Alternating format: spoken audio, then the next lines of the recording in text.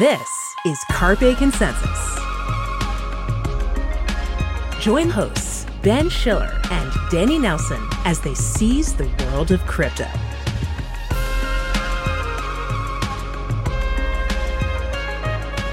Hello and welcome to Carpe Consensus. This is a podcast from the CoinDesk Podcast Network, and my name is Ben Schiller. I'm the features editor here at CoinDesk.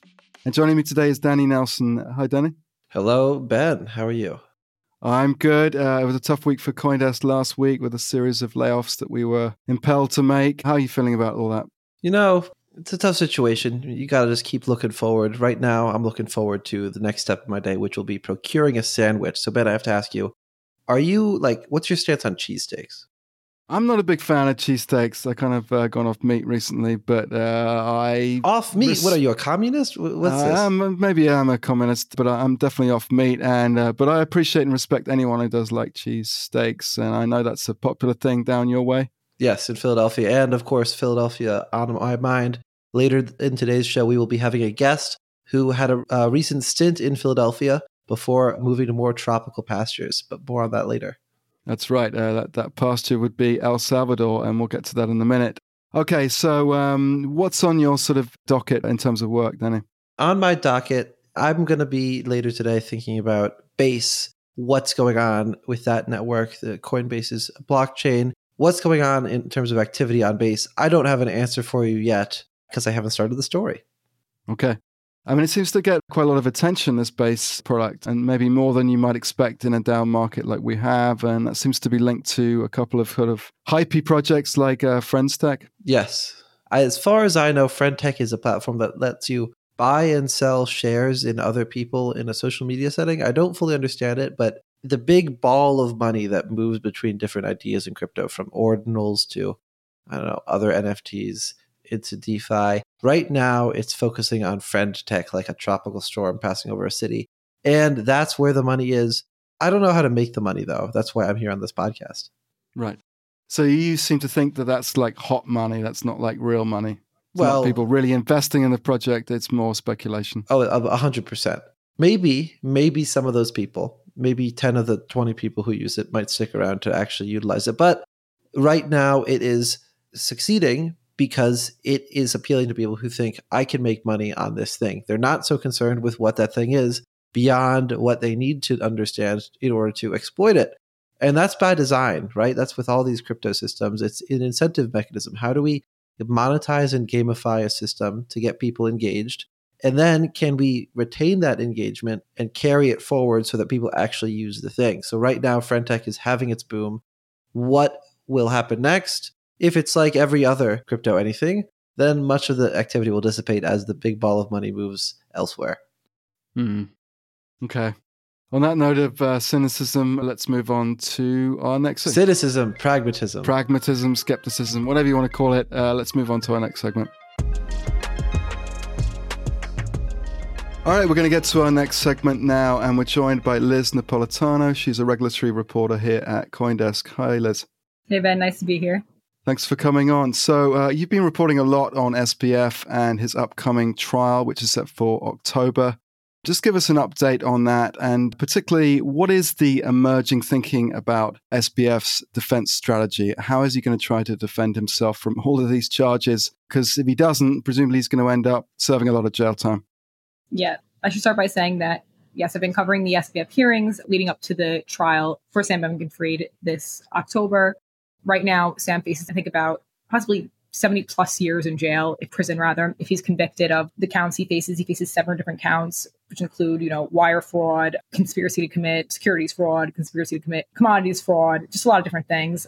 You really don't want to be Sam right now, suffice it to say. Leading up to the trial, I mean, it would appear that the strategy that Sam and his lawyers are going to go for is one of, the blame the lawyers defense, right? Sam is obviously quite young. He's a 31-year-old wunderkind, JP Morgan of crypto. So his lawyers are going to argue that he was acting on the advice of lawyers for FTX or, Alameda, who had instructed him about how to set up, shell companies in different far-flung locales in the Caribbean. There's also indication that he might try to blame other individuals as well. If you recall, during SBF's big apology tour of fall 2022, he was blaming just about everyone: Caroline Ellison, former, co-CEO of Alameda Research and his former paramour, blaming other executives, high up people in his companies. So we could see that type of strategy playing out. Basically, I think they're going to throw a lot of things at the wall and see what sticks. Right. So the idea is that he was kind of an innocent abroad. He was doing his best, and these lawyers were leading him astray. Exactly. So, Liz, you've been one of the many reporters going into the courtroom to see this play out. What's it like in there? Well, it depends. I mean, on some days I am in, the main room where they're conducting the hearing. And on some days I'm in the overflow room because it's so crowded and I just can't get in. It's packed with reporters. But, when I do get to be in the main room, it's usually just a very somber vibe. I mean, obviously Sam is facing very serious charges. So sometimes we see Sam and Sam's mother and father there, and they're very serious face, poker face, not really revealing much. I know if my parents were there, they would crack me. They would not be as silent as Sam's parents have been.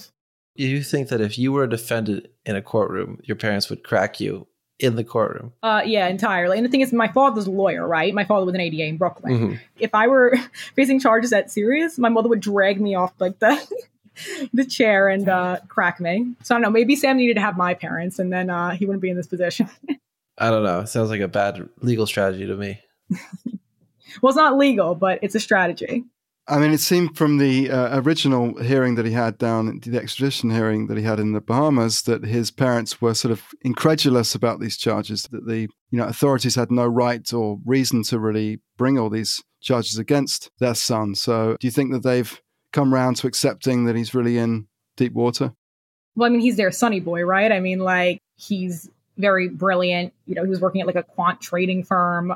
He was very highly educated. I can imagine if I were those parents and I put that much time and money and effort into my son's upbringing, and then I found out that he was, robbing people blind left and right, that I'd be a little taken aback.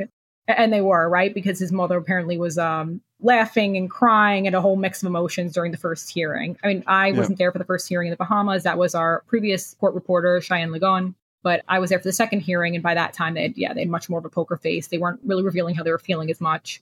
Certainly when he went to jail during this latest hearing about a little over a week ago, they looked like they had been gut punched. His mother was keeping it together when they were exiting the courthouse. But once she got into the car, one of our CDTV reporters who was with us said that he saw her just break down crying. So you mentioned that this is a popular trial to cover or proceedings to cover from sort of journalist community. What sort of journalists are in there? I mean, presumably the kind of crypto media are in there and maybe the kind of finance and business media are in there as well. But is there more mainstream journalistic appeal to this story? I think it depends, right? I think that during the first day of the trial, we're going to see, this rush of general mainstream media interest, and they're going to swoop in and cover it for a day or two and say, hey, remember this guy that stole billions of, imaginary money on the internet? Oh, yeah, he's getting tried now.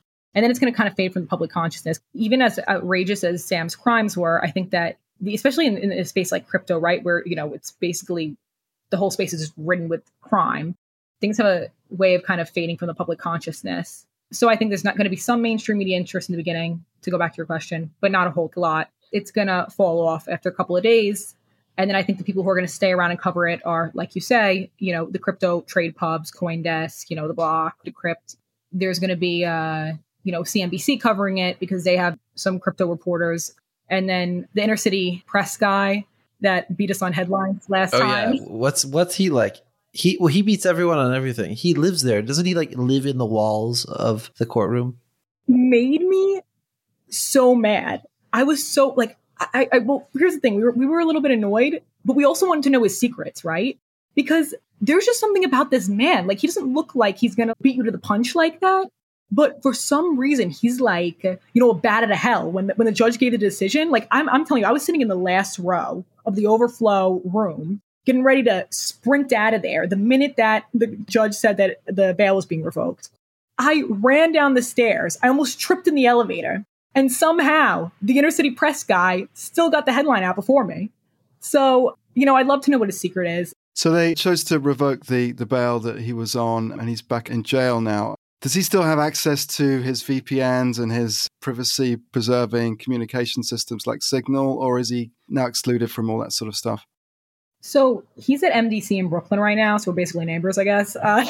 And he's, that prison is not known for having good Wi-Fi connection, among other things. It also has a dearth of toilets and inadequate lighting. But yeah, suffice it to say, the connection there is not great. So I doubt he has access to VPN or anything, really, or any type of technology.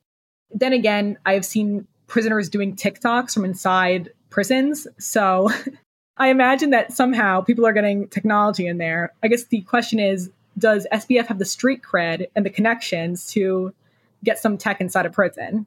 That we're going to have to say. But, on a more serious note also, there is talk that while he doesn't have, much access to technology right now in MDC, they might transfer him to a place like, I think it's Putnam County Prison. And that place has a better connection. They have computers, apparently. There's a place where he could go and, communicate with his lawyers and prepare his defense. In that case, I guess if he has some computer access, then potentially he could access the internet. But I think that this time around, the judge is going to make sure that he isn't going to be able to circumvent the restrictions on his bail like he has in the past. So it's been a big question around SPF, leading up to this trial, whether he should be talking to the media or not. We've had people on CoinDesk TV, for instance, saying he should just shut up. He would be much better off just staying quiet. What is the sense in which, from your point of view, whether this kind of talking to everybody strategy that he's had is going to play out or benefit him, in your opinion? And do you think it really is a strategy, or is it just the fact that he's used to kind of having a big mouth and having everyone listen to him that he can't help himself? I mean, is it a strategy or just sort of a default kind of behavior from him? I imagine, my personal opinion here, not as a reporter, but just as an individual, I think he can't help himself. I mean, I can imagine that his lawyers, you think Cohen is telling him oh yeah, talk to the press, or yeah, whatever, do what you want. They must be telling him, they must be beating him over the head with it. Shut your mouth. But, he keeps going. So, if you're going to keep going like that, clearly, you got it in you. You got that fire in you. You got to assert your innocence. And listen, he's got the First Amendment right to assert his innocence, and that's protected. And that's not necessarily a danger to the community or, something that would lead to the revocation of bail in and of itself, right? He's allowed to talk to the press. The issue here is that he was speaking to the press and he was implicating other people or, smearing other people's reputations, sharing diary entries when it's not even really clear how he got the diaries in the first place. It's another thing we should probably talk about. But communicating with people, through Signal, telling them kind of creepy things that would make it sound like they're going to get in trouble if they don't, go with the same story as him. So there's some issues with him, the way he's been communicating, right, with people on the outside. And that's what's gotten him into trouble. Right. So just to catch our listeners up there on what we mean by the diaries. So this relates to a story in the New York Times about 3 weeks ago now, which published the private diaries of Caroline Ellison, who was the co-CEO of Alameda Research and right at the heart of this alleged fraud, and was also allegedly in a romantic relationship with SBF. And these diaries appeared in the New York Times and were said by the prosecution to have influenced Caroline Ellison and to potentially get her to not be a full witness, basically a form of witness tampering. And that was one of the main reasons he was sent to jail as he awaits trial in October. Well, thank you very much, Liz, for updating us on SBF and the legal proceedings there. And this is one to watch through the fall, I think. So hopefully you'll come back on and tell us more about it. Yeah, thanks for having me on.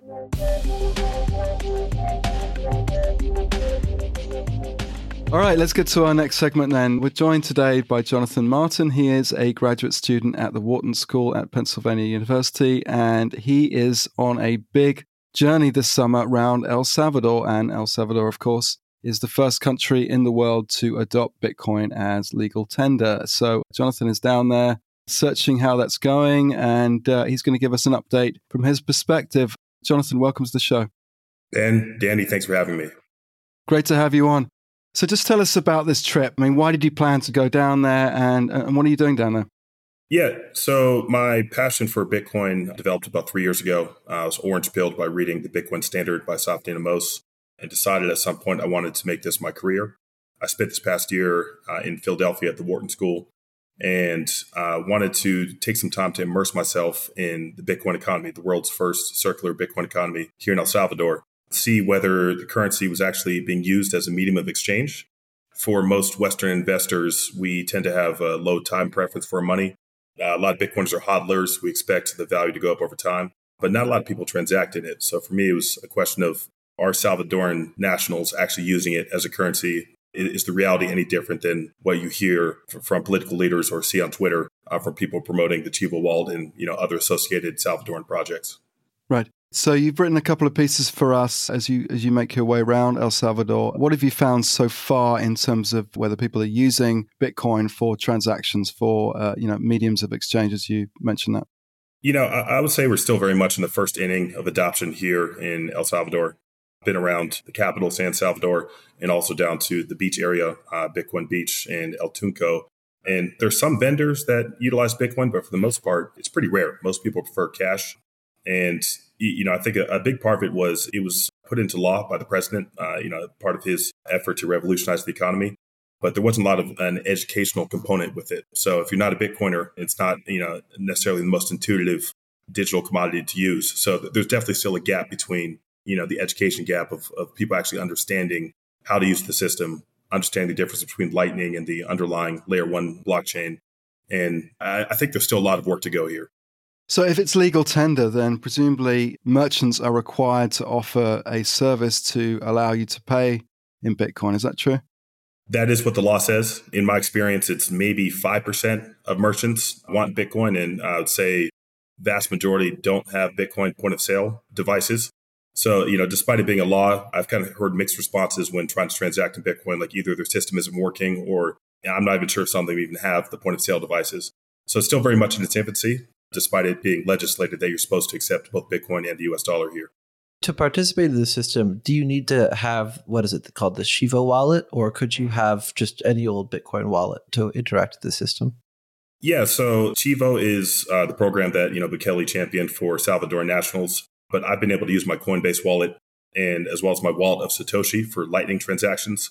Quite a few people here prefer to use Link wallets, which are Lightning-based wallets also. But I have encountered people using Chivo wallets. So there is the ability to use other wallets outside of the Chivo system for transactions. But I would actually say Blink wallets have been more common than Chivo wallets, that people that actually accept Bitcoin for commerce. That's been kind of the gold standard so far. What have you actually bought or transacted with using Bitcoin while you've been there? Yeah, so everywhere I go, I try to use Bitcoin first and, either wallet of Satoshi or my Coinbase wallet. And the most success I've had have been on Bitcoin Beach, where people are using their Blink wallets or using the map in the Blink wallet itself. It tells you which vendors use it or accept Lightning payments. And then, here in San Salvador, it was a 15-year-old kid who had a Chivo wallet, this store in the center of the city, El Centro. So I think a big component of it is this kind of younger generation being introduced to this technology at a much earlier age. And that in mind, I think it could be potentially decades until it's commonly used as a medium of exchange, primarily with these people that are kind of growing up using it, as opposed to trying to re-educate the current people working in most of these businesses who are been using cash their entire lives. How prevalent is the discussion around Bitcoin, like at the national level? Are politicians talking about this program still? Yeah, this is a large component of Bukele's rebranding effort that paired with the security policies. I'd say it's very much top of mind for people. I've encountered a few folks who've referred to it as Bukele's money. The issue's been politicized somewhat in that, some point to, some of the early struggles with Chivo as a reflection of Bukele. He's kind of tethered his fate to the success of Bitcoin in some ways. And, I would say so far, like us being in crypto winter, it's still like you can see adoption still happening. And I think maybe, more use cases and greater adoption will occur once we're in the throes of another bull run, whenever they may happen in the next 24 to 36 months. Right. So El Salvador is an important kind of test case for the Bitcoin community, and there's been a lot of interest outside the country in this experiment. Are you encountering a lot of foreign nationals down there being part of this boomlet? Just this past weekend, I was in Playa San Blas, which is close to El Zante Beach, which is a Bitcoin beach. And there are quite a few expats who moved here for political reasons or were drawn because of the utilization of Bitcoin. And that community is definitely thriving. I know some folks from Australia and New Zealand as well as the US and Canada. So people that left their home countries for whatever reason and have based large percentages of their net worth in Bitcoin just because of the associated flexibility and freedom in utilizing Bitcoin versus traditional rails. Do you think it's a good thing for Bitcoin that El Salvador is the test case for adoption in this way? I mean, I guess you could see it both ways. On the one hand, it's sort of a tabula rasa where you can kind of build on a system that hasn't really reached maturity, and therefore you could see a need for Bitcoin playing a role. I mean, it wouldn't presumably play so much of a role here in the United States, where we have a kind of working payment system. People are used to using credit cards and so on. On the other hand, it is kind of an undeveloped country, relatively speaking, so that would seem to preclude the use of Bitcoin, which is, after all, sort of a more of a modern world thing at the moment. How do you see that kind of conundrum there? Because maybe you could see it both ways. I think there's some benefits to having a blank slate. This concept of technology leapfrogging, where you don't necessarily have to undo legacy systems when implementing a new system. So starting with the youth, encouraging them to use Chivo and Blink and other Bitcoin wallets and applications. So, a lot of these people are smartphone natives, digital natives, right? So, there's a lot of reasons why it really could work and should work over time.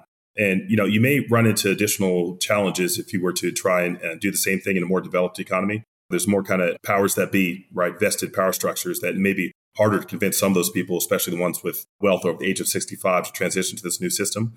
So I think there's some benefits to introducing Bitcoin in an economy that's just now emerging from a civil war from 1979 to 1992, and then 30 years of gang violence. Now they've solved those problems. So this blank slate, this opportunity to lead El Salvador into a new future. Now, is it good for Bitcoin to be associated not with El Salvador specifically, but just with a nation state saying, we as a nation state want Bitcoin to be this thing for us? Like, is that, no matter who it is, a good thing for Bitcoin, in your opinion? I think so. I think you need real world uses of Bitcoin, right? So you can go through the trials and tribulations of trying to convince an entire populace to use this new monetary currency, monetary technology. And you learn by doing, right? So it's been interesting talking to some of the entrepreneurs in this country who've thought through some of those problems. How do we spur mass adoption, make the frictional costs lower? I think some of the layer one ATMs, their business models may not necessarily survive in the long run. Just when you have a 5% frictional fee to convert from fiat into Bitcoin, that already kind of limits your potential addressable market, right? So I think people thinking through some of the issues here, it's sort of a proving ground for what I think will be, adopted on a much broader scale, the Bitcoin standard. It had to start somewhere, right? So a country that's emerging from previous era of, 2015, El Salvador was the most dangerous country in the world. And today, people are moving back, right? People are starting businesses, and there feels like there's new hope for the future. Right. So I think it's in a lot of ways, it's actually kind of the ideal situation to try and implement a new technology, kind of a nascent economy that's looking to rebrand itself. Thank you very much, Jonathan Martin. Jonathan Martin is on a journey around El Salvador, exploring how that country is adopting Bitcoin as legal tender, and he's writing up a series of stories for us at CoinDesk. Thank you very much, Jonathan. Thank you for having me.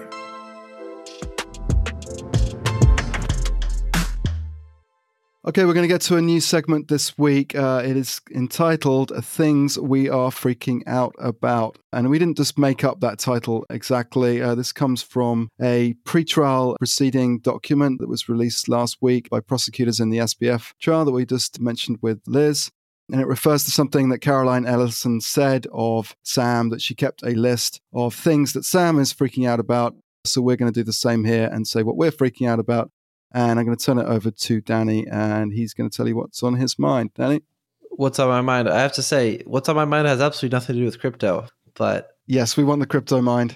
The crypto mind? I've got nothing to the crypto mind. My mind right now is full of French fries because a former colleague of ours, Eli Tan, he just came out with a big story in the Washington Post about the town in the United States that is the leading producer of frozen French fries worldwide. Wow. Worldwide. Where is it? It's in Othello, Washington. It's actually a story about climate change because, if I say potatoes, what state do you think of? Idaho. Exactly, Idaho. But with climate change, that means that where things are being produced is changing too. And so Washington, which is, of course, next to Idaho, it's becoming a more ideal location for growing potatoes. And this one town is just in a boom time because it produces 15% of all potatoes for the U.S. So I don't know. I'm just thinking I need to get in the French fry business. Like, this one company has invested $400 million just in Othello, Washington. Imagine if anyone invested $400 million in crypto, right? That's bigger than all of Solana DeFi. You have all of Solana DeFi over here, or you have the number one producer of French fries in the United States. Where are you going to put your money? I think French fries. That's a growth market for me. Yeah, I mean, French fries never go out of style, do they? No. So, I guess Idaho's loss is Washington's gain here. Absolutely, right? And we just have to wonder, where's the fryer going next? Ben, what's on your mind? What's grinding your gears? I am freaking out about the state of the weather these days. It just seems like it's unbearably hot in New York City today. It's like 92 degrees. It's very humid. The AC in the office isn't working properly, which is kind of annoying. And then as you look around the world, it just seems like one cluster buck after another. The floods, the tropical storms in LA these days. Which there was an earthquake too, right? They're flooded and they have an earthquake. What a combo. And, all these kind of arguments about climate change, is it real or not? I mean, it just seems silly because it's clearly real and it's clearly happening as we speak. And it just makes me feel very uncomfortable about the future and whether we should bring more kids into this world. And I'm just very pessimistic about the future of the world if things are going to be like this. And maybe we should just all go off to our little bubble in the woods and trade our crypto and not have to deal with all this incessant bad weather. Well, Jesus Christ, Ben, I was here talking about hash browns and you're talking about how we're all hashed to Like, what's going on here? I just feel very pessimistic about the future of the world. I mean, do you think we should be Bitcoin mining in this environment, right? Like, if this is so bad, and it is, I agree with you. Shouldn't we not be taking everything off the table that we possibly can, including Bitcoin mining? Well, I'm a big fan of Bitcoin mining because it serves a social purpose of decentralizing money. So I think that's a worthwhile thing. And I think the idea that Bitcoin mining uses same hash power or the same energy as, Sweden or Ireland is kind of ridiculous. And there are many ways to mitigate it. And you should watch our recent mining week because you can find out that it can actually play a useful role in furthering renewable energy, which is surely the solution to many of our problems with climate change. Well, when you put it all into perspective, I guess the layoffs at CoinDesk last week weren't so bad, given that we're all screwed by the climate anyway. So that's a happier note to end on, at least for the office. Yep, it's the apocalypse watch here. Okay, let's wrap up the show. Thanks very much, Danny, for giving us your insight and some time downer comments today. But we'll come back to this next week. And thanks very much. Danny, anything you want to add to that? Ben, there's truly nothing more to say, right? I guess hold your loved ones close, and more importantly, like and subscribe to this podcast. Thank you very much. We'll see you next week.